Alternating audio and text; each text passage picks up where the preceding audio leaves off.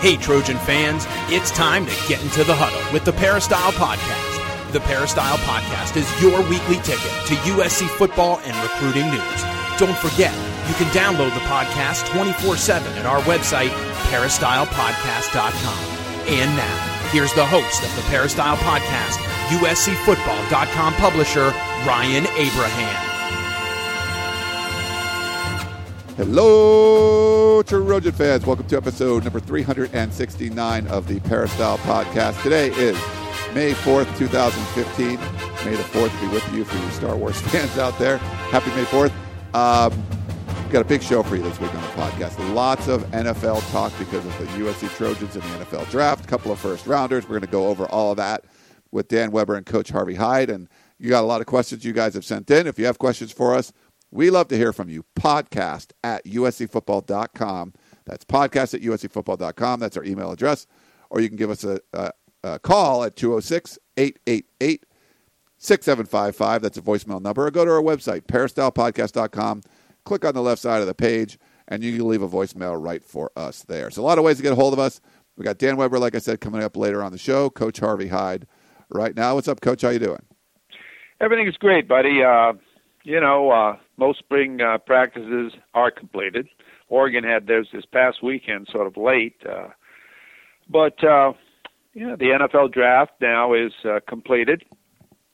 And now everyone's looking at spring recruiting and verbal commits. And, everything moves forward towards the season. And the summer and the build-up and all of the above. And before long, football season will be here, Ryan. It will be before long. It's crazy. The spring football is going over. The draft is gone.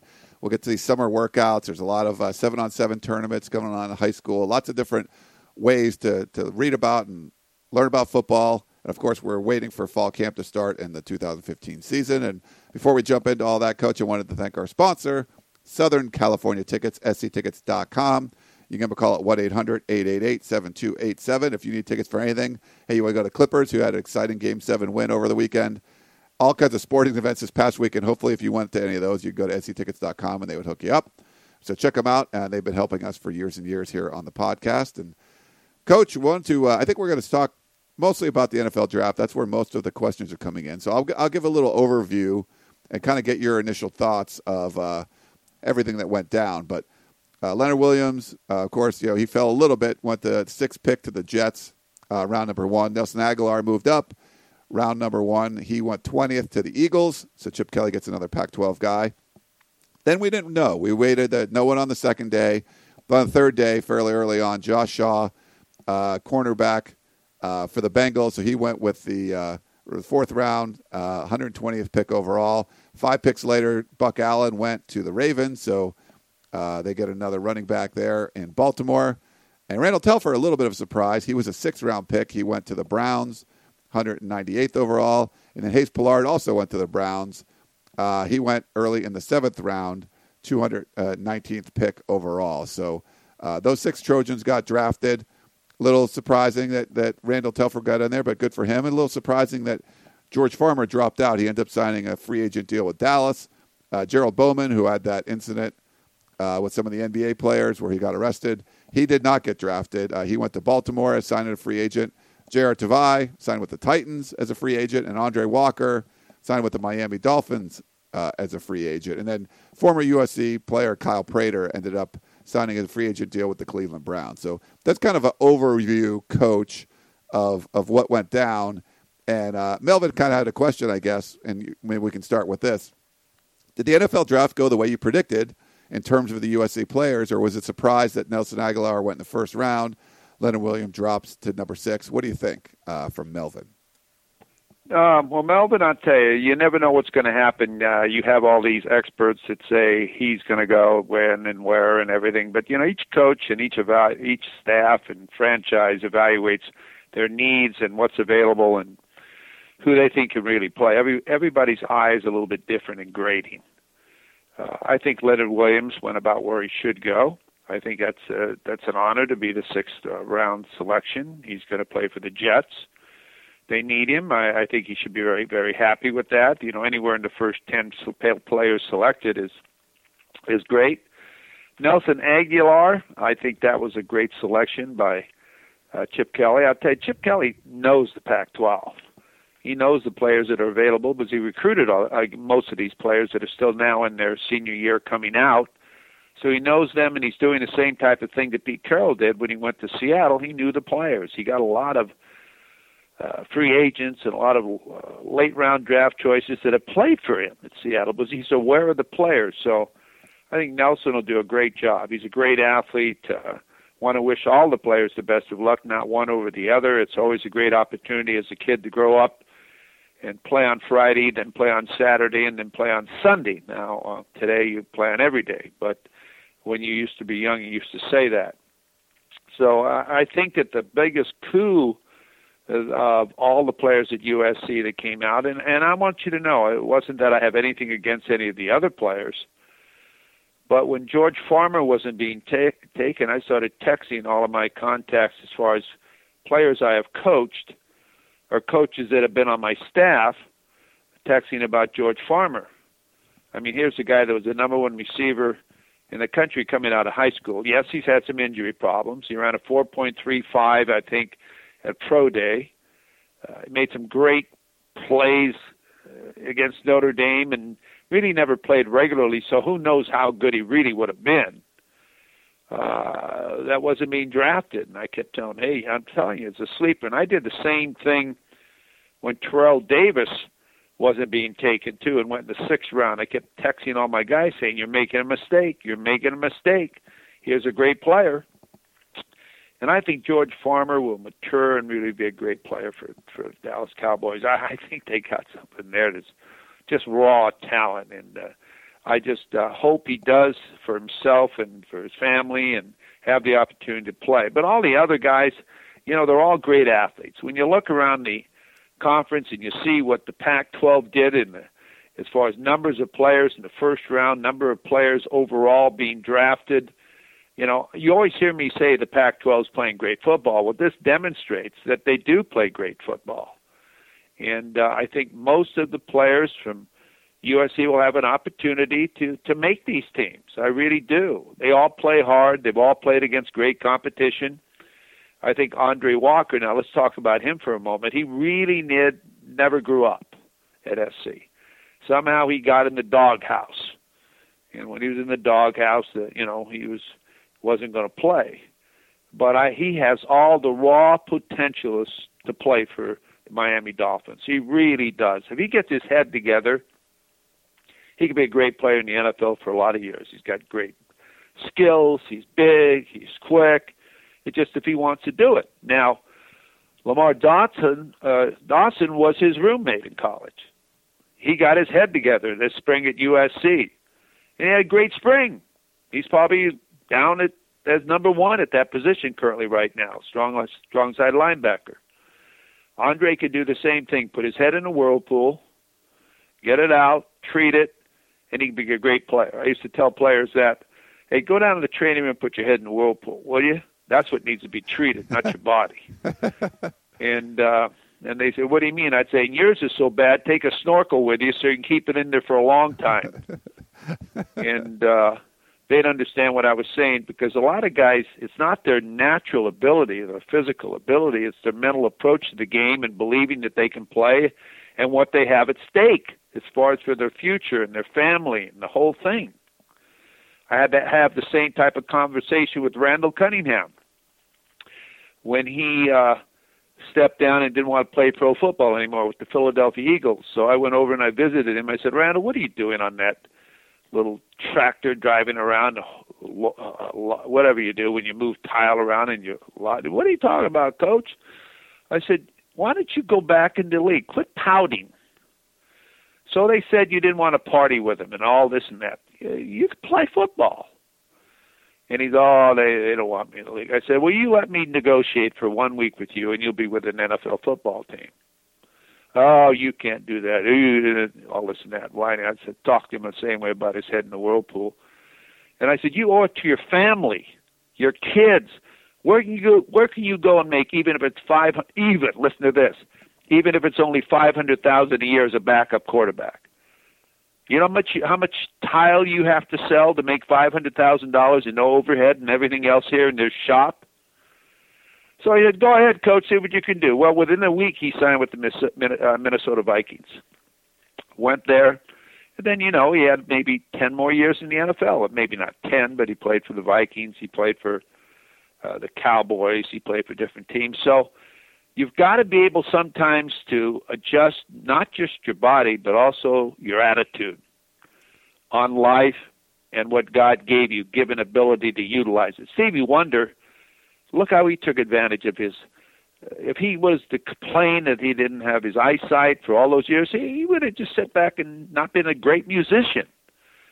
So look at the positive things that you have in life and take advantage of them as long as you can. And I think this is what a lot of these kids will do. Tavai plays hard on every single down. What a great special teams player he'll be. So all those kids have a shot to make it. They got to go there with a great attitude, and they have the opportunity of moving on. Now, is there anyone that was a senior or junior that came out, Ryan, that didn't sign or have an opportunity? No, I think everyone that we thought would at least sign somewhere or potentially get drafted was out there. I mean, I didn't hear anything about Andre Hidari. I don't believe he signed with anybody, but you know, he wasn't expected to get drafted as a kicker or anything like that. But you know, Walker, we weren't sure about. I mean, a lot of people had him high because of the potential. Tavai, you know, led the team in sacks. There was going to be, you know, he's kind of an undersized guy, but you know, he started since he was a freshman, he was starting at all these different positions, and you know, of course, Farmer everyone was talking about. You know, Gerald Bowman had the incident where he got arrested, so I think there's some questions there. But yeah, I think for the most part, everybody in there that you felt was going to go somewhere, or potentially could go somewhere, did. Good. Congratulations. And I didn't know about the Bowman situation.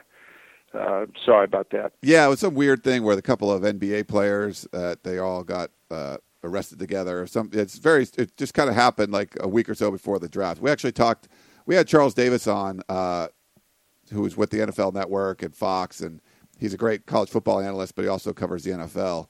We had him on, and he pretty much nailed what, you know, we had him on, I think, Wednesday before the draft, and he was pretty accurate on what, you know, what ended up happening for the USC players.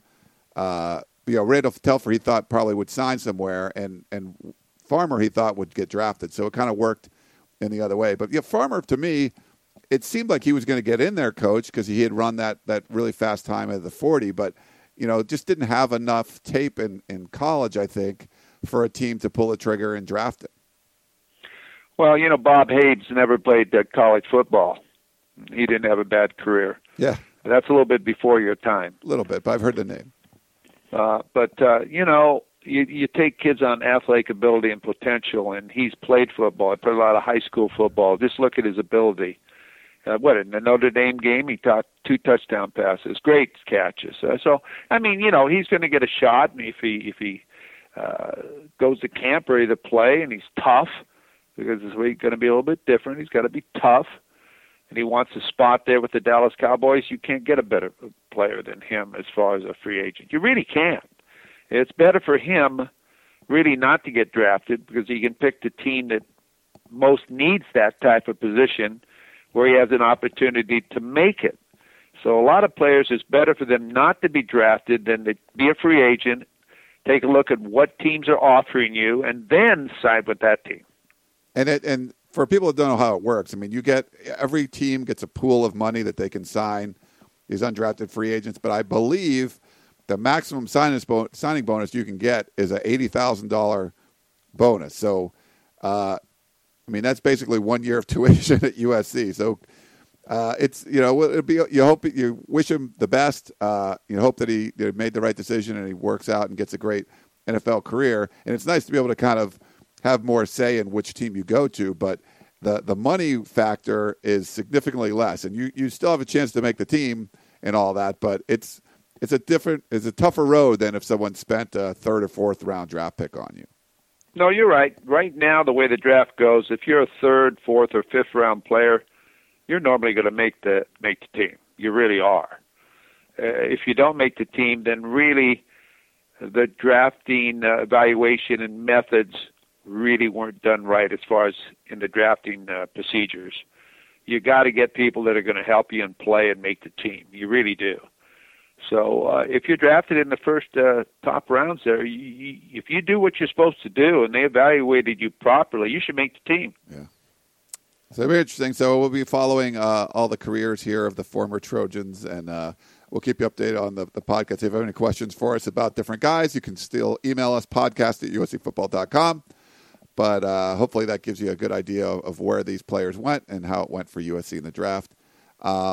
We're going to get some other questions for you, Coach, non-draft related. We'll start with Brandon. He said, last week, Coach Hyde, you answered the questions about Sua Cravens moving back to safety. And you said, as usual, it's all about getting your best players on the field, which I totally agree with. In the spring, we learned that the linebacking core is pretty solid and will add depth in the fall, while the safety position is still a huge question mark and in desperate need of a playmaker. So I wanted to know what you think about moving Sua Cravens back to safety and having the starting linebacker core of Tucker and Smith in the middle, Dawson playing Sua's old position, and Felix at the rush end. My only concern at this point is bouncing Sua back and forth every season. Thanks, Coach and Ryan, and fight on, from Brandon. Well, Brandon, of course, I would like to see him be in one position and get your best players on the field. You hear me talk about that, and you mentioned it yourself. I think his future in the NFL will be in the secondary as a safety. I think it'd be great for USC in the secondary with a safety. They have other players back there that could play pretty good, but this is a phenomenal athlete. This is a guy that makes a difference. This is a guy that can make great plays for you and be your leader. I used to always want my safety or one of my safeties to be the guy that could line everybody up where they're supposed to be so they can make a play and lead by example. So it's really important. Now, nothing against him playing linebacker, but if you can get the right players on the field at the linebacker position, including the new players that are coming in, and you get a scheme where these guys can do what you ask them to do, then of course I want him at safety. Or I would suggest he plays as safety. But again, you've got to look at your new personnel, and you've got to make sure that they evaluate these players every single day and see them on tape. I don't, on who can play what position and who can do the best at it. But I know you've got to get pressure on the quarterback. If you don't get pressure on the quarterback or play on their side of the football, you're not going to win. You got to play on their side. You know, I always used to tell my guys on defense, just make a play.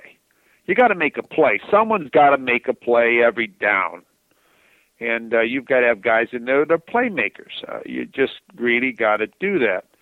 And if you don't have that many defensive linemen that right now are playmakers, then you got to help them with your linebacker core. You got to say, hey, guys, they'll occupy two guys. You run through their free or whatever you need to do and make a play.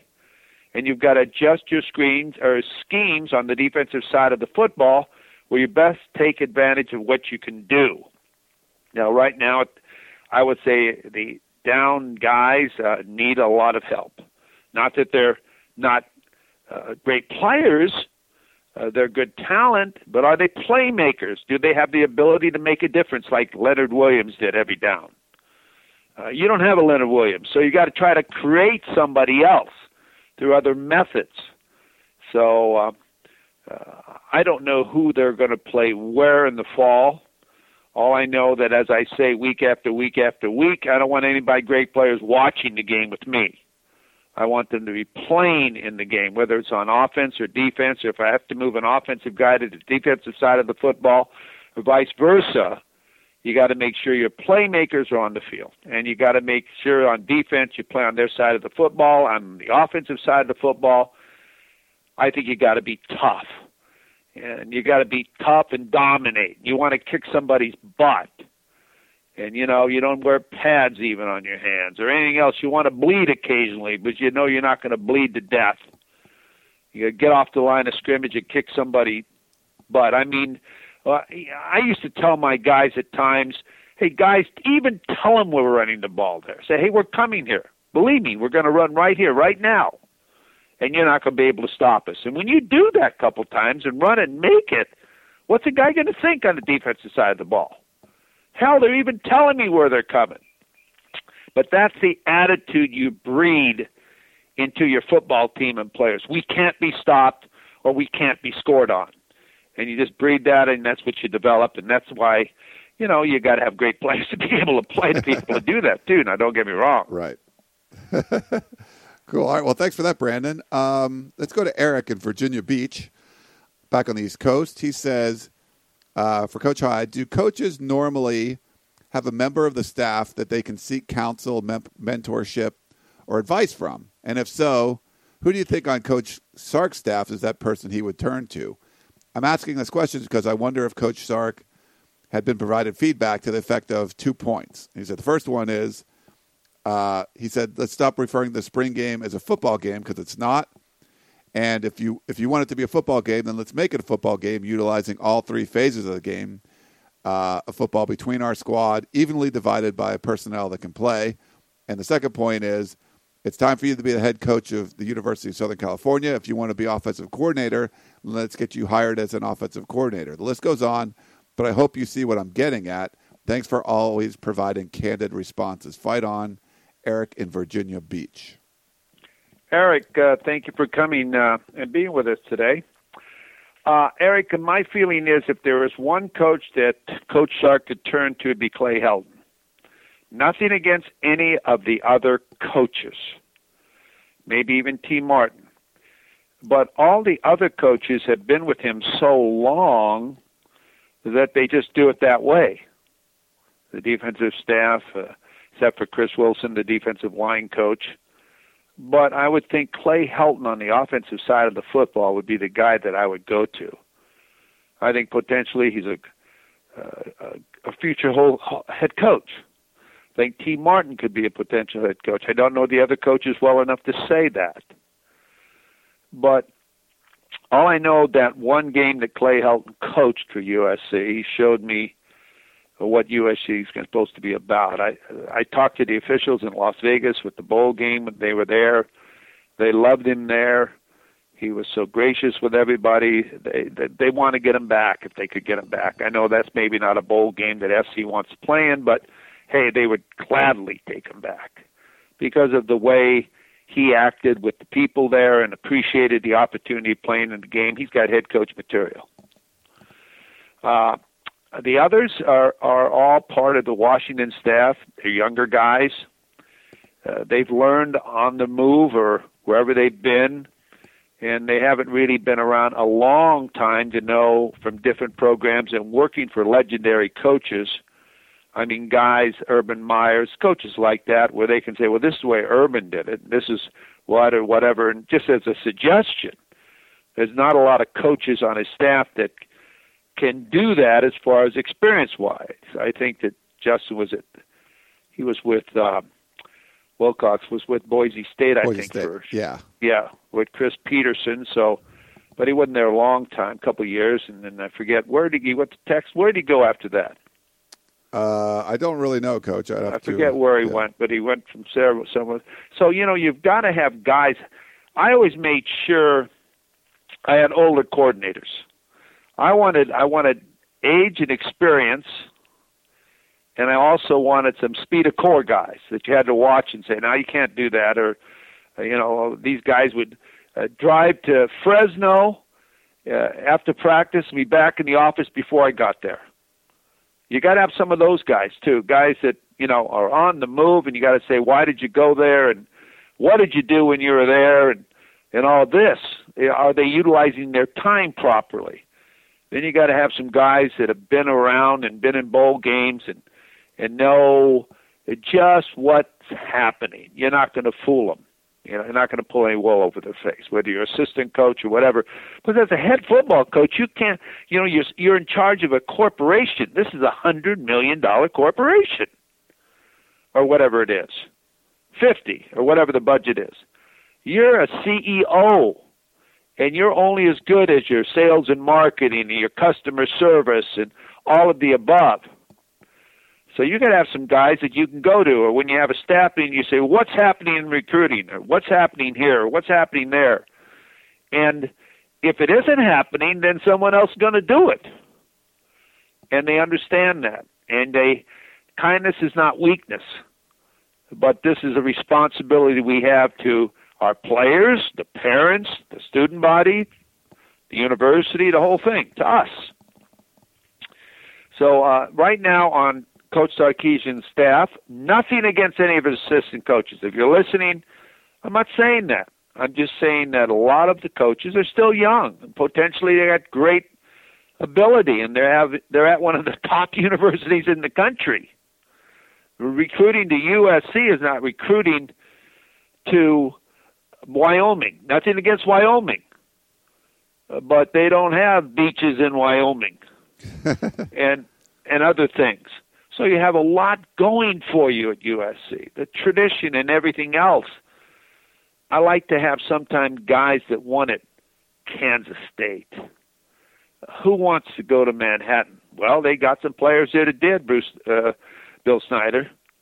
I like guys, and look who came out of them. Barry Alvarez. I can go through the whole bunch of them that came out of Kansas State and played for or coached for Bill Snyder. Because winning at a place you're not supposed to win at is hard, and those guys know how to do that. So I think it's very important that you do it. I rambled too long on this, and I apologize. That's right. And Justin Wilcox was at Boise. He was at Tennessee after Boise, so that was the I checked it out for you there. Okay. Thanks for looking that up, buddy. Yeah, no problem, Eric. Thanks, Eric, for that one. We got one last one for you, Coach. Kevin in South Orange County. He said, my question is based on something Coach Hyde talked about last week. He mentioned how we're going to eventually start paying for quote-unquote bowl packages, and I agree. So I wanted to get all of your thoughts on this ESPN versus Verizon lawsuit that is taking place right now. I'm sure you read about it, but the crux of the suit is around bundled TV programs offering the bundled TV program offerings and Verizon's shift towards removing ESPN from the major bundle to make it more of a niche offering for sports fans. Many pundits feel this could alter the TV contract money landscape if it's not blocked in the court due to a substantial decrease in revenue for the sports networks who currently receive money from all subscribers, not just sports fans. I'd love to hear any of your thoughts on this matter, Kevin in South Orange County.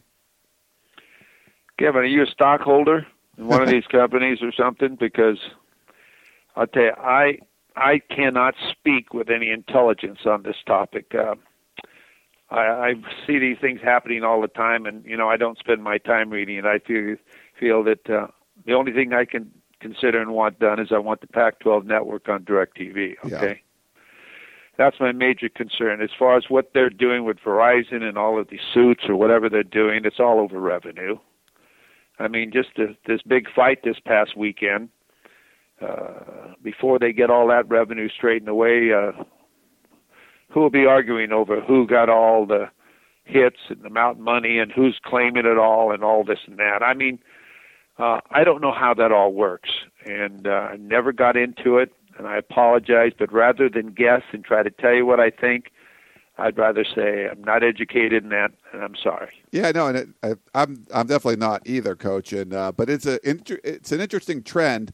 I don't know if his point about would the money, I think the money's still going to be there for live sporting events, like however it's distributed. I think you're never going to, I don't think the contracts are going to go down. You've never seen TV contracts do that. I forget what it's supposed to double every 5 or 6 years. Like I think that's like the rule of thumb. And I don't see that changing. I think the way we consume it can change a little bit, Coach. And that would be interesting to make, we get all these, if you're a sports guy and you get DirecTV, are you watching, HDTV or Lifetime or things like that? Probably not.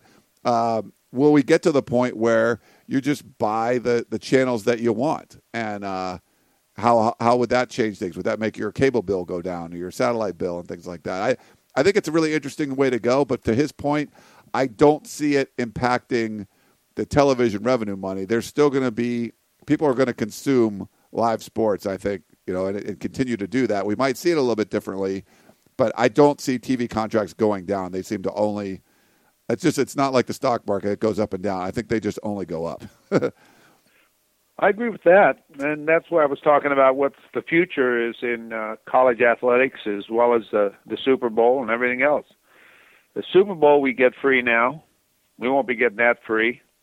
We might not even be getting the NFL playoffs or the NBA playoffs or any of that stuff here in the near future. Don't think they're not thinking about that, and they're doing surveys on that.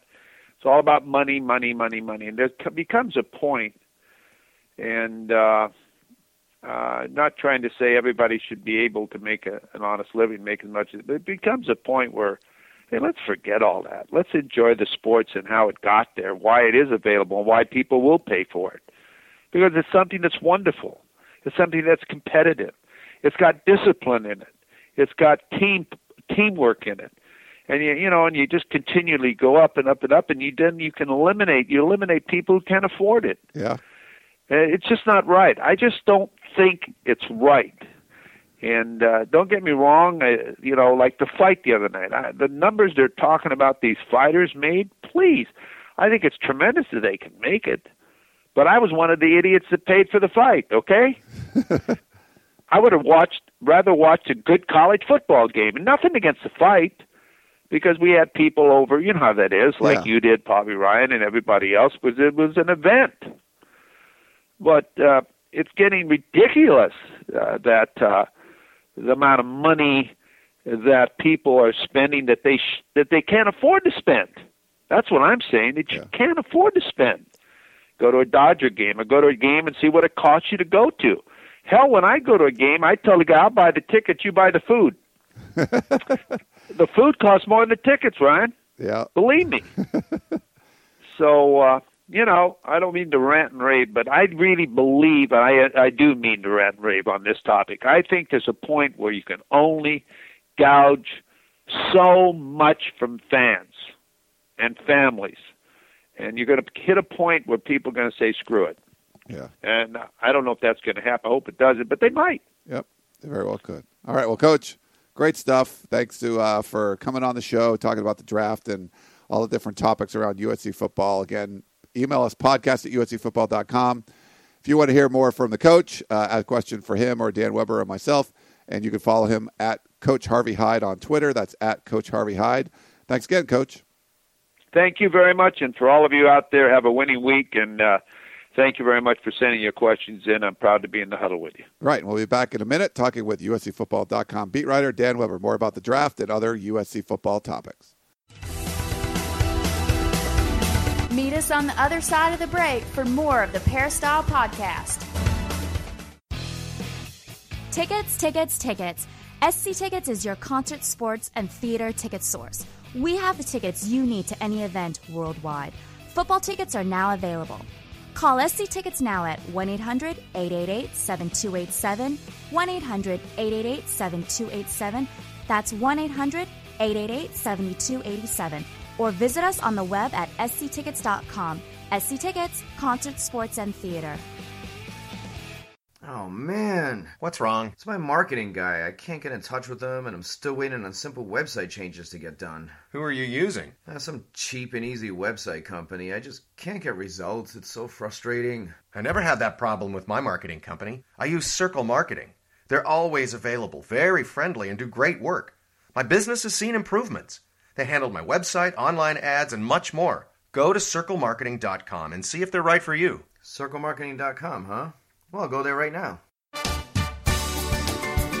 We now return to the Peristyle Podcast and your host, Ryan Abraham. We are back with Dan Weber on the Peristyle Podcast, USCFootball.com beat writer. Check him out. He was at the USC track meet over the weekend, of course, covering the Trojans in the NFL draft. We have a lot of questions and stuff to get to. But, Dan, thanks for coming on the show. Hope everything's going well.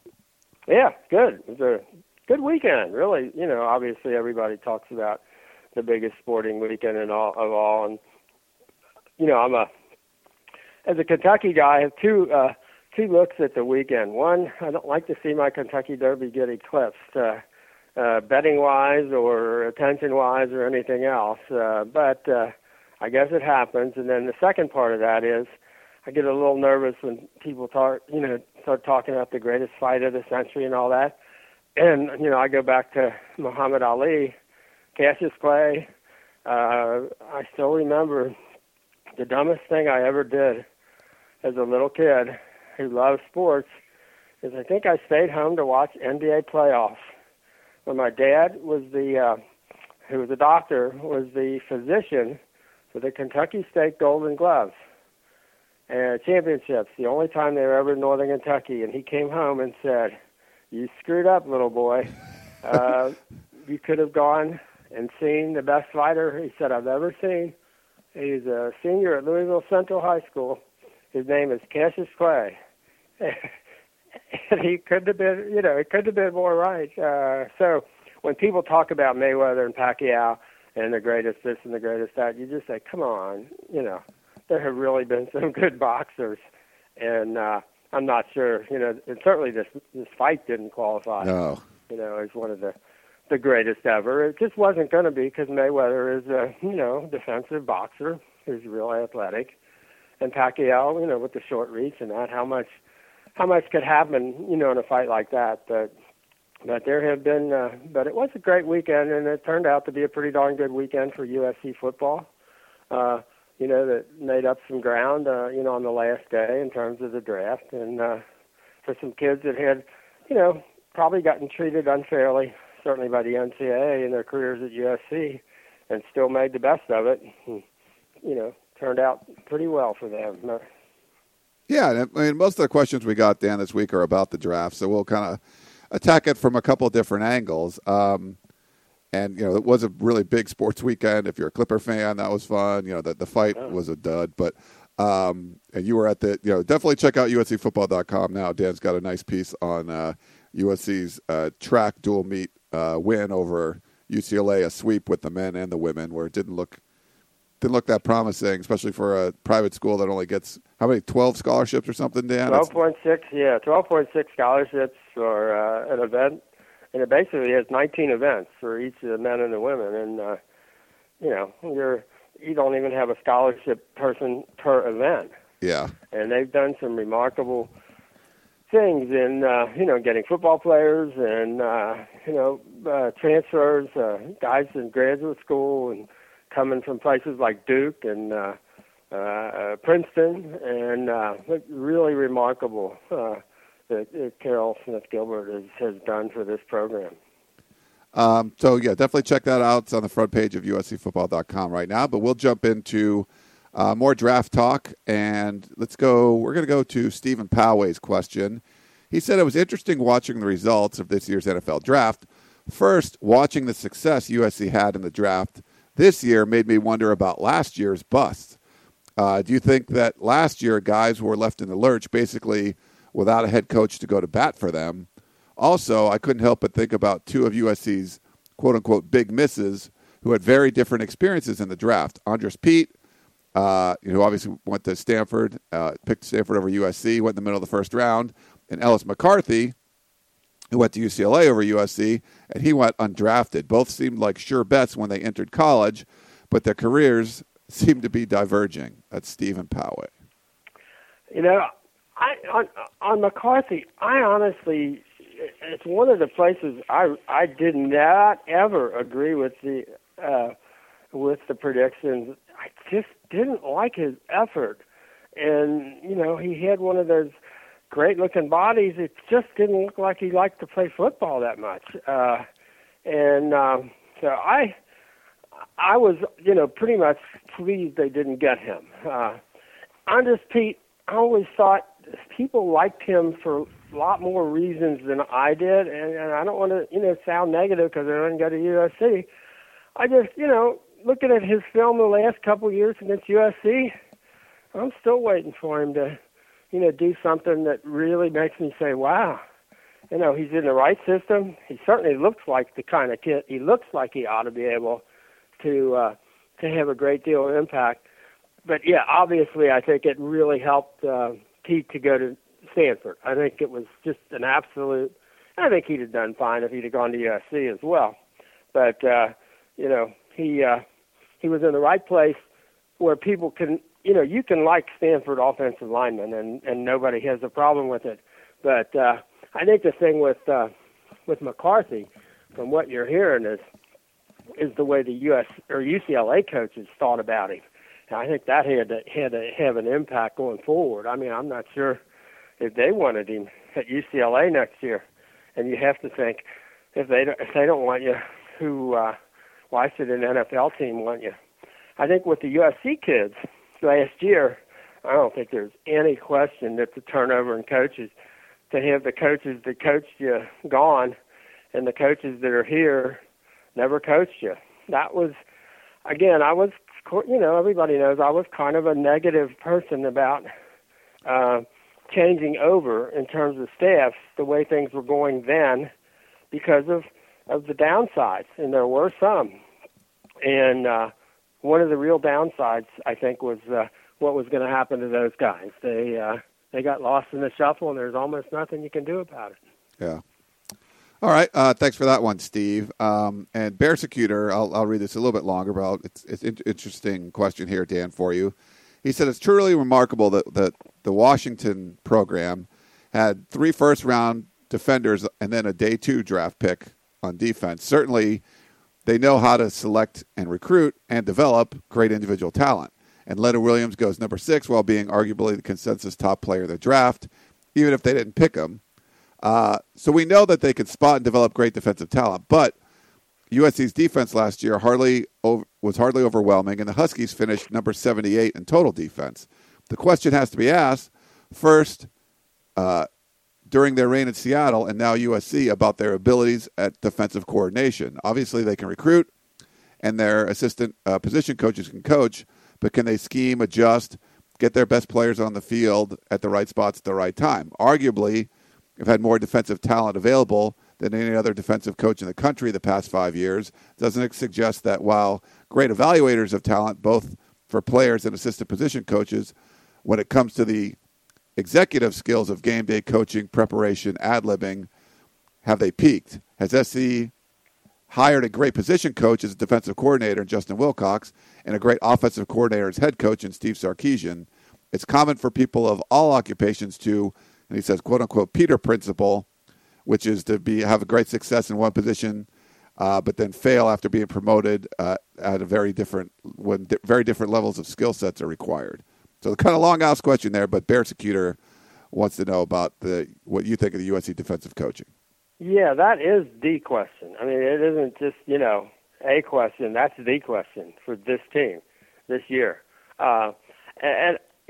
I think evaluation is one thing, development is another. I don't know that you have to develop guys at that level. The NFL is looking for talent, and they're looking for talent that they can develop or talent that will develop while it's there. So whether those guys were all, developed or what that connection was, and what the connection, maybe necessarily between playing team football and doing the best you can for the talent as a group, and individually developing either. I mean, I think there is an issue. If you started at Washington when they, had that, I'm trying to remember, what was it? They won 2 games the year before? 1 game before Sark got there? Oh, they're 0-12. They were 0-12. Oh, they were 0. That's yeah. Right. They were 0. They were 0 for. And so, I mean, they didn't probably have 0 for talent, but they had, I think he started from a position of, let's just try to hang in there. Let's figure out how to survive and all of that. And now he's at USC. And I think the thing you have to do at USC is you've got to put it all together. I mean, USC, when you recruit kids and say, we're going for national championships, that's what USC is. When you come into the program that, despite everything that's happened the last few years, USC still leads in virtually every category of the NFL draft, and overall first-round draft picks in the last, in the modern era since 1967. I hadn't seen that stat that USC, there's only 2 schools, LSU and I guess Miami, are the only schools that are within 20 of USC in first-round draft picks. And that's now, after all of this that they've gone through. So when you come to USC, I think it's the thing that's held them up the most of anything. As good as, the school, the location, all of the other things, I think the fact that kids know you come to USC, you're going to get a heck of a shot at the next level. So I think the difference at USC, you have to be a coach who can put that all together. I think watching track and field and seeing, in the second year what Carol Smith-Gilbert has done to have a women's team number 1 and a men's team number 4, she realized what you can do here. And I think Sark is doing the same thing. I think the realization is there.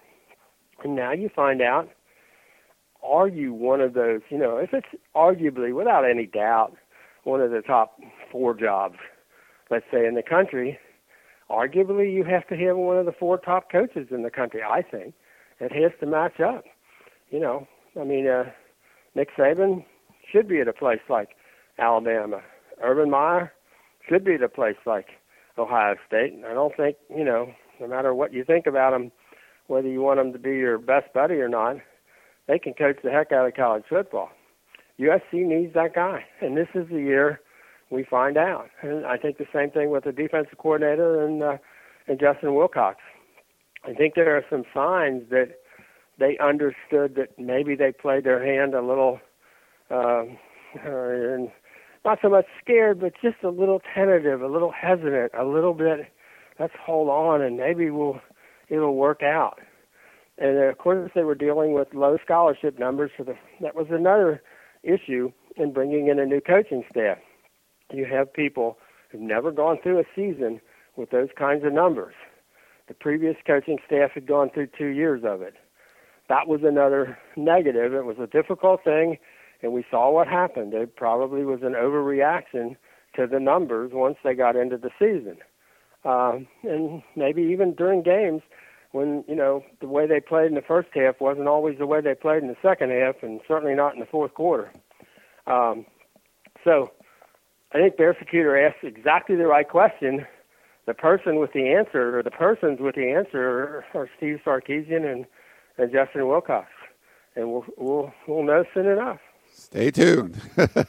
Certainly a lot of questions looking to be answered this year, the second year. A lot of talent. Phil Still just came out and picked USC to be preseason number 7, so be higher expectations this year. We'll have to see how they end up coaching. And he hit this. He didn't really mention it in the last question, but Earl of West LA brings it up.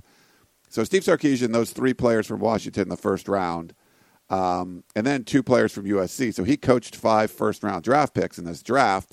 Earl wants to know, has any other coach had 5 first-round picks before like that? I'm not sure what the answer is. I don't know if you would either, but yeah, John McKay in 1968, USC had 5 first-round draft picks all by themselves. Oh, okay. And that was when they had a number of rounds. But that USC team had 14 picks. But yeah, they had 5. That was the record for USC in 1 year. So it has happened. Yeah, and I'm wondering, Dan, too, the same thing happened where if Urban Meyer leaves Florida and there's some of his players got drafted. It's but he went to Ohio State. I guess that was a year later. But anything like when a coach leaves, you have a chance to get more. And it turned out it's good for Sark. I mean, the guys in Washington were his recruits. He coached those guys up. Not at USC kind of he didn't recruit Nelson Aguilar or Leonard Williams, so I guess they would count less. But having 3 from Washington off that defense, I thought was pretty impressive. Yeah, I mean, it's impressive in one way, and it's one of those, what's going on here in the other way. Maybe as much of a question for Chris Peterson. I think so, yes. As it is for Sark. But that's one of those moments where I'm sure people around the country are slapping their heads and going, Washington? Really? And even in the Pac-12, we didn't get to see them the last 2 years. Right. But you're thinking, really? Wow. Yeah. Well, we knew that all along. And I remember writing earlier in the year that they're going to have 3 first-rounders. And they sure as heck did. They did, yeah.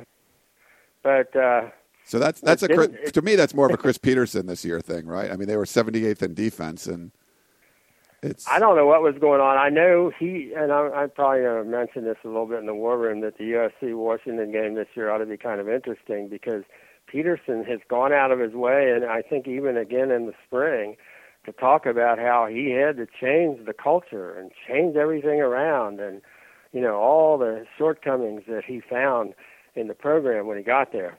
And so that ought to be kind of an interesting, friendly little get-together when Washington comes here for that Thursday night game, because he hasn't said much nice about the previous staff.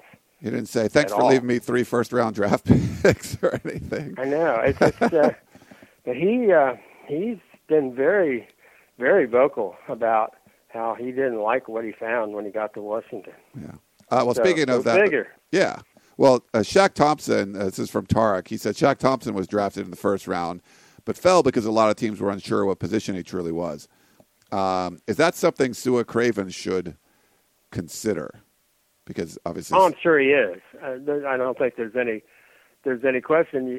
But you are who you are. I mean, if you're a hybrid guy, and he is size-wise, athletic-wise, talent-wise, I think you're better off playing to your talent rather than trying to play to a position. As Sua told me the last time I talked to him about that, he said, I don't think I'm going to play at 230, 235, whatever. That's what, if you wanted to say, okay, he's strictly an outside linebacker, let's say.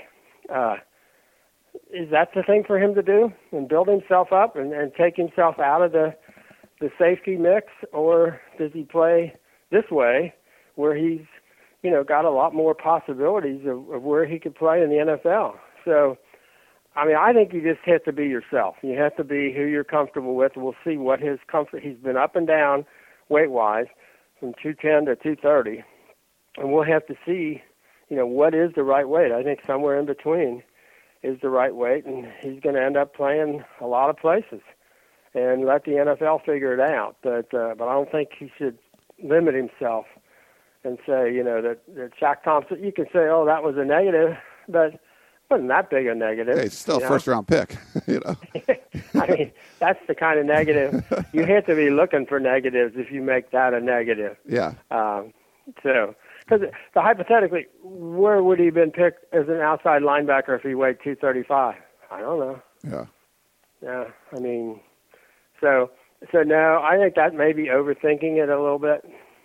And maybe that was Sua a little bit too. I think when Sua, I don't think they handled the switch real well, the communication about it and the whole thinking about it, and probably the implementing of what they were doing on defense to take advantage of it. I think the whole thing didn't go as well as it could have, but I think Sua has figured it all out now.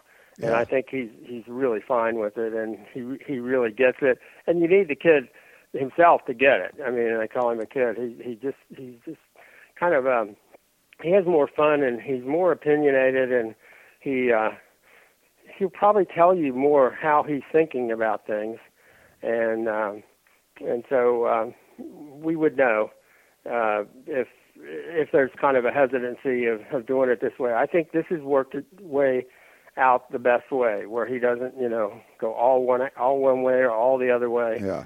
And just tries to be as good as he can be, doing all the things he can do. And they have to follow up by putting him in position to be around the football and make those kinds of plays that he can make on the ball. And that USC has to have the courage to do that on defense. It's funny. You mentioned the transition didn't go well. If you remember back at the beginning of fall camp last year, Sua Cravens wasn't running with the first-team defense. Do you remember that? How crazy was that? Yeah, they didn't exactly. It was like, he's a square peg and we got all these round holes.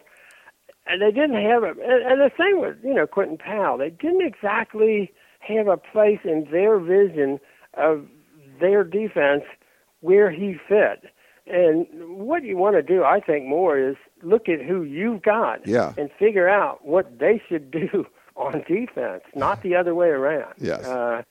That's me. I mean, if you can't find a place for Sua Cravens, there's something more wrong. In that direction. Yeah, if you can't find a place for Sua Cravens, there's something wrong. And a lot of people feel the same way. Like Quentin Powell, there should be a place for him somewhere on this defense.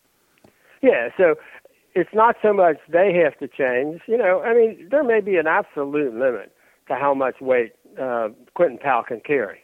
But he can make plays.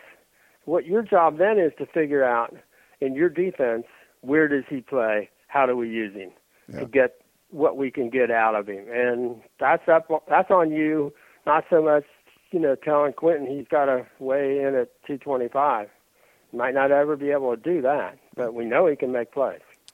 Let's go to JC and the OC. He says, boy, what a mistake George Farmer made, not being drafted. His time to shine was now at USC his senior year. Finally healthy, and presumably the starting two receiver spot waiting for him at SC in 2015. He demonstrated some promising talent at the end of 2014 with great catches against Notre Dame and Nebraska, not to mention finally establishing some rapport with Cody Kessler. What was he thinking? A strong 2015 campaign on what could be a team in Final Four contention, and his stock would have soared and put him in a position for a first or second round pick, at least in next year's draft. Does he not understand the history of Troy Polamalu and Clay Matthews Jr., great NFL stars who used breakout senior seasons to launch their heralded careers? That's JC and the OC. Yeah, JC, I mean, that's certainly one way to look at it. And you could defend that way of looking at it and absolutely say it. I think his thought was, I've had these injuries. I could get injured again. I'm not insurable because of the injuries, because I'm not projected to go anywhere in the draft. And if that happens, then boom, I've got nothing. And I think he decided if he was going to take a chance on having a good year. For example, let's say he has that breakout year and plays up to all those abilities. If he does that in the Cowboys camp, he may still be in a really good place. I mean, that's the decision he made was, I'm going to give it my shot. I'm healthy now. I'm getting to where I think I could be. Obviously, the guys he grew up with are all in the NFL, and they're all going to be, good NFL players for a lot of years. And I think in that situation, I think he just decided that I'm going to get this shot this year.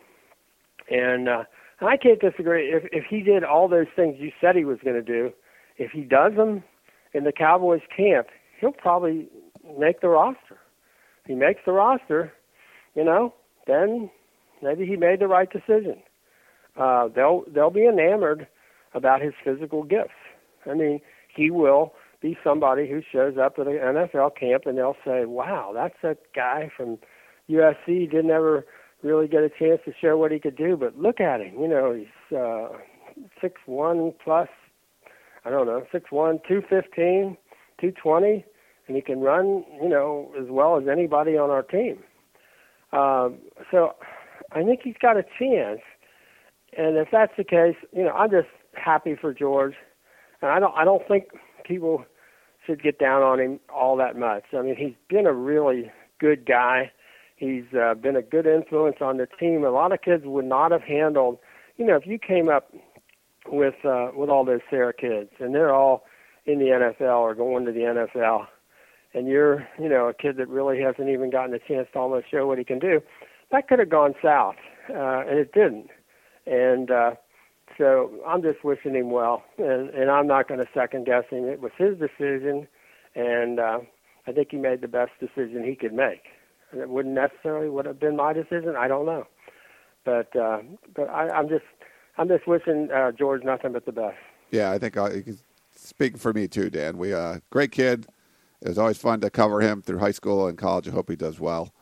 We got a couple of team questions we'll end on with, Dan, if that's okay. Melvin wants to know, can we expect Trey Madden to be ready to play in the fall, or is it hopeful that he'll be ready for the fall season? I ask because I assume the freshmen Jones, Ware, and Davis should expect playing time if Trey Madden, again, is not able to run the ball for USC. Well, I don't know about injuries like that with surgery like that. I don't know if you ever expect anything. Foot injuries are really, I mean, the amount of pressure those guys put on their feet, especially somebody who runs like Trey. And I know he's worked on mechanics and worked on maybe, not putting as much pressure on his feet as he had, but I don't think we can possibly know. I don't think Trey can know. I mean, it's gone well. I think he's gone maybe better than he thought it would.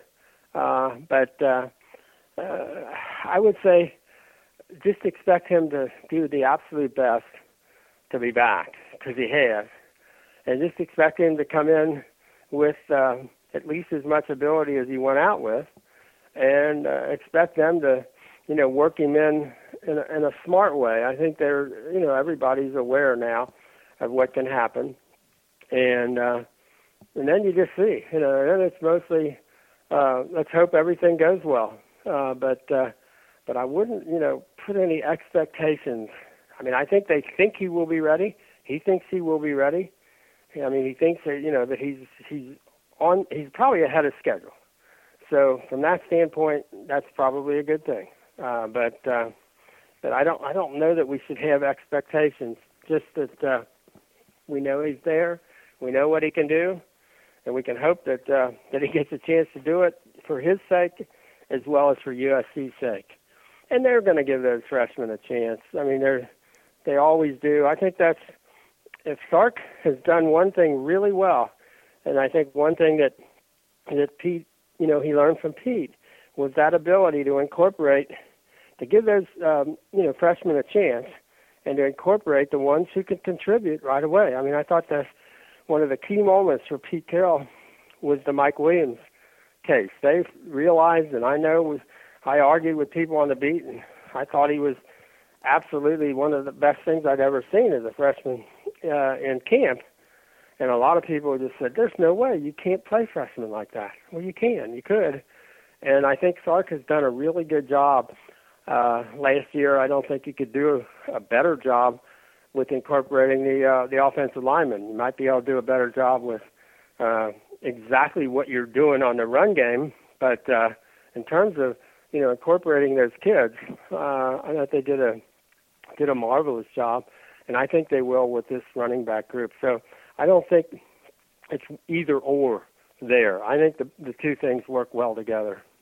And we got one last one for you, Dan. It's kind of on the recruiting side, but we get this, and this is from Chris in Cincinnati. So, Chris, I'm not trying to bash or anything here, but we do get some kind of the sky is falling sort of questions a lot. It was happening on the Peristyle or on the podcast, and people are worried about crosstown rival UCLA, and they forget, USC did sign the number one recruiting class in the country last year.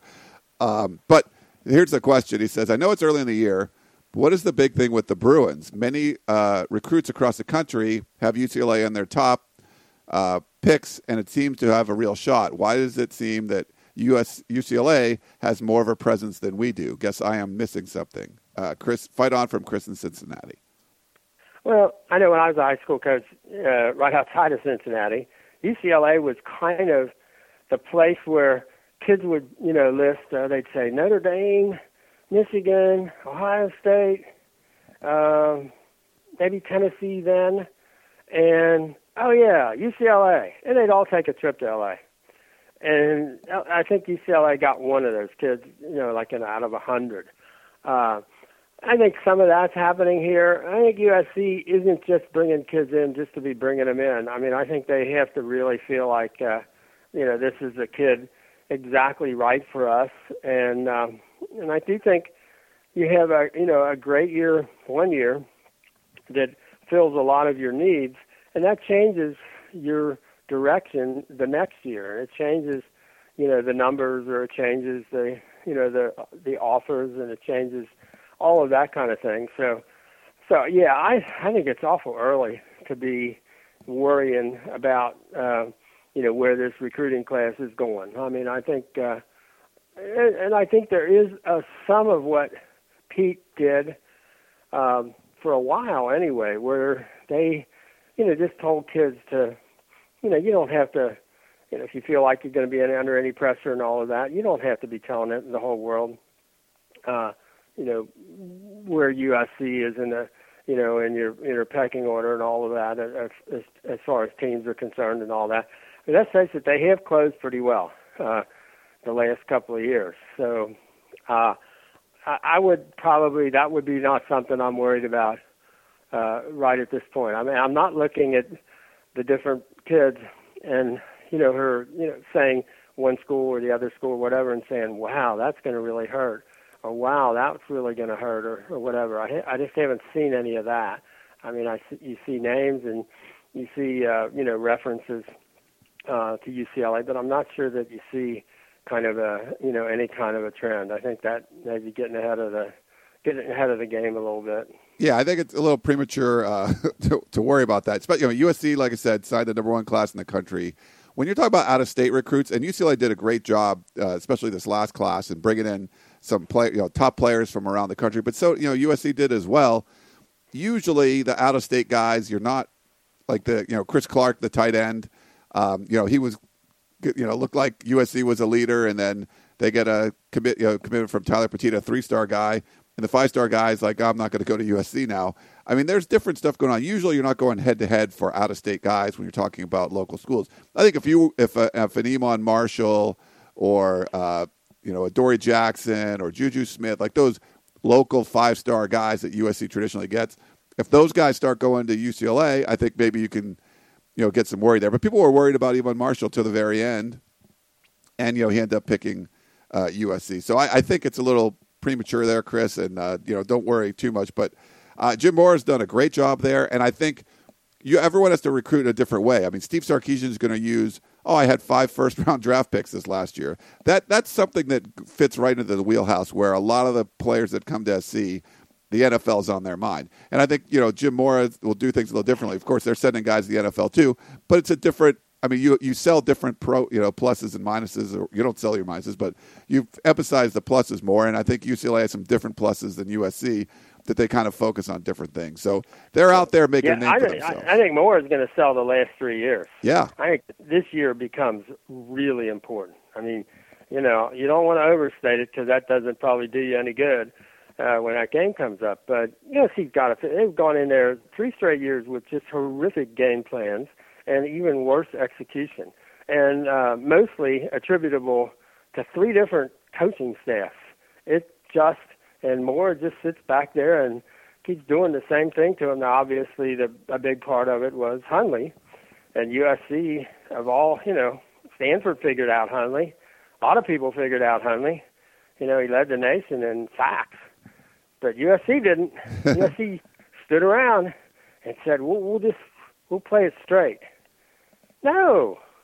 Get Hundley. Tackle Hundley. But for 3 straight years, they haven't been able to do that.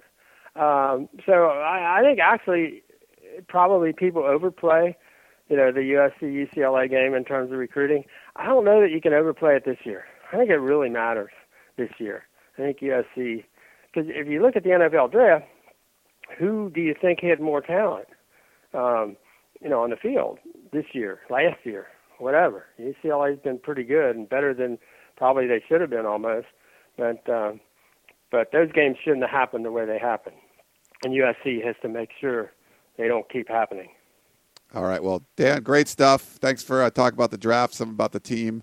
And we'll look forward to continue to follow these guys as they move on to their NFL careers, training camps, all that kind of stuff. But great stuff, and hope you had a fun time this weekend with all the sports. But thanks again. That was fun. It really was. I really would. And for you people who haven't seen a big track meet in a long time, the Pac-12 is this weekend at UCLA. And I would suggest, if you're looking for something to do, there's a lot to watch, and it's fun. And there'll be a lot of USC kids to root for. So I would recommend that for somebody, and take your kids, and it's just a great time. Sweet. All right, Dan. Appreciate that thought, and everyone out there. Check out the USC, the track meet, the Pac-12 championships over at UCLA this weekend.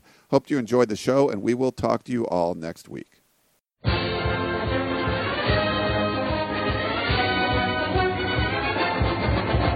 You've been listening to the Peristyle Podcast, presented by USCFootball.com. Be sure to tune in next week for the latest news on Trojan football and recruiting.